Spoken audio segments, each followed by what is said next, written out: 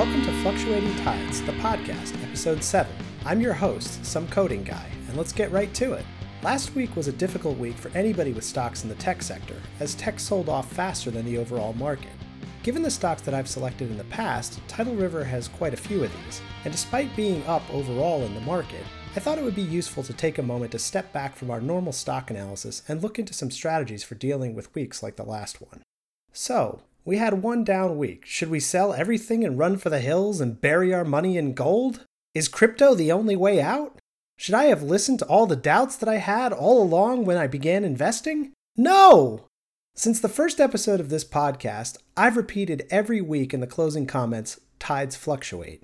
While tides themselves do actually fluctuate, most of the time I'm really talking about the stock market, calling back to what a wise investor once said, markets will fluctuate. These weren't idle words.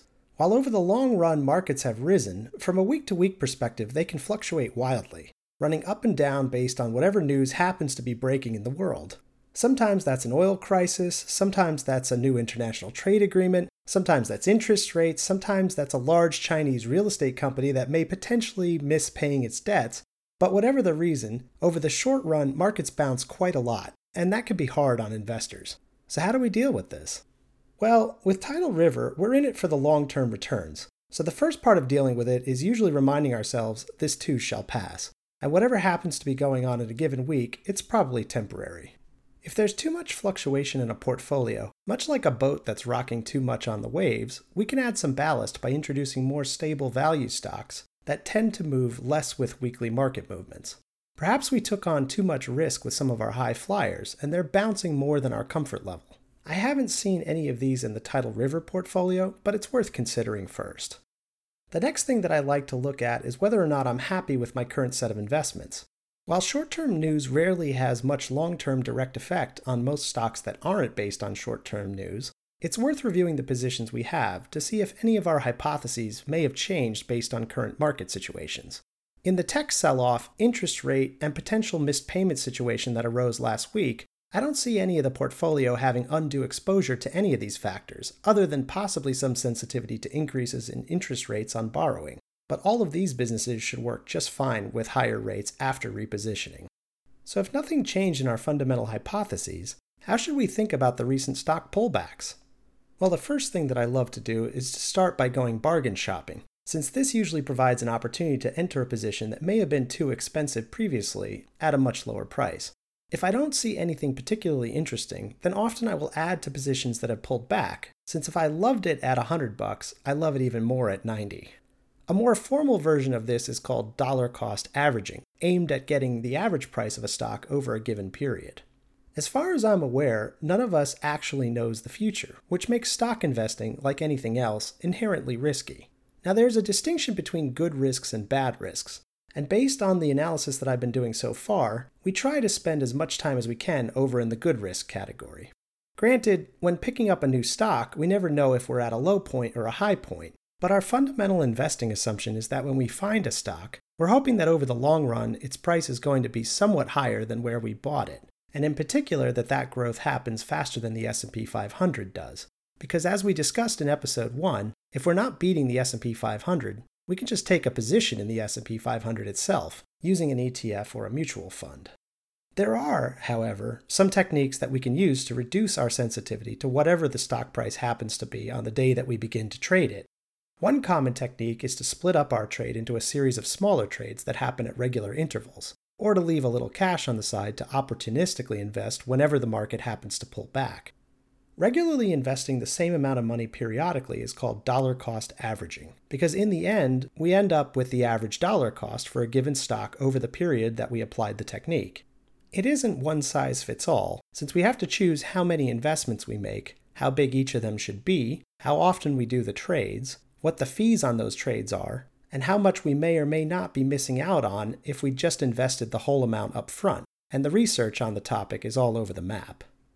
But often individual investors are their own worst enemy, trading based on emotions from current market ups and downs, leading to subpar returns.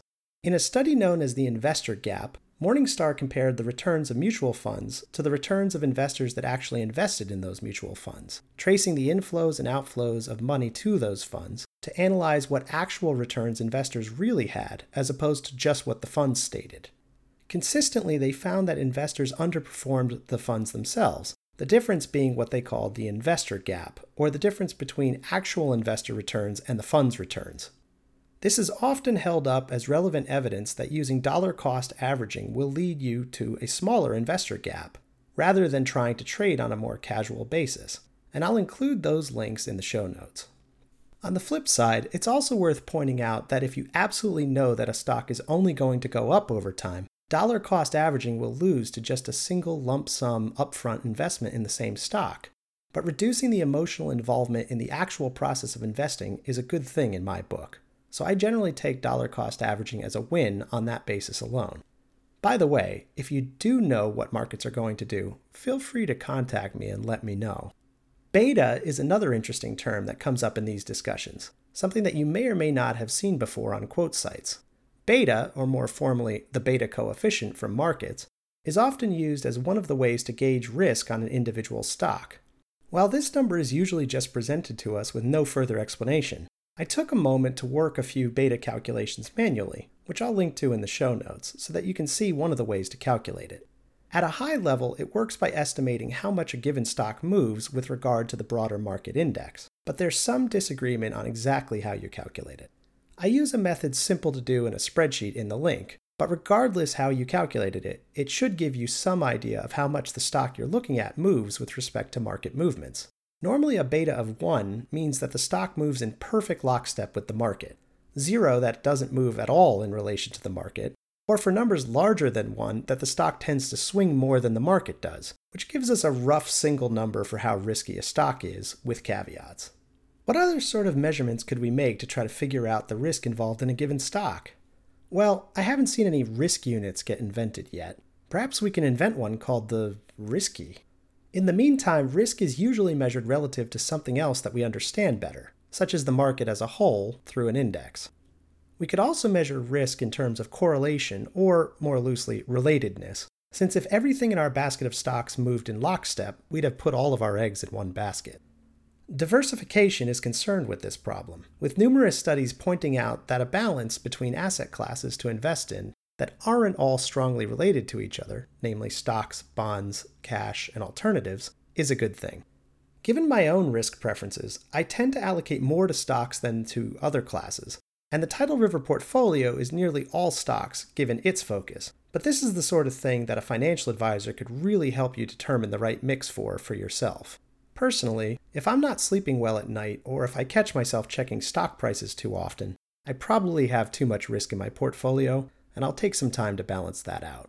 We also could look at how much our stocks tend to move with regard to each other, instead of just with respect to the market, giving us an idea of how much investment diversity we may have in our portfolio at a given moment. I'll probably spend a little more time in future shows looking for less tech-related shares, a bias that I tend to have given my tech background, but not necessarily a good thing for building a portfolio design for more stable long-term growth. In the meantime, however, given the goals that Tidal River has, I'm okay with taking out a little more risk than I may in my individual portfolio. For this week, I'm going to add to existing positions, focusing on those that pulled back to aim for a lower average price for those positions. Buying opportunities do show up occasionally in markets, and while I don't want to just invest funds solely in the stocks that I've picked to date, given how expensive some of the other stocks that I looked at were, I think for right now it pays to shore up some of those positions that I've already taken.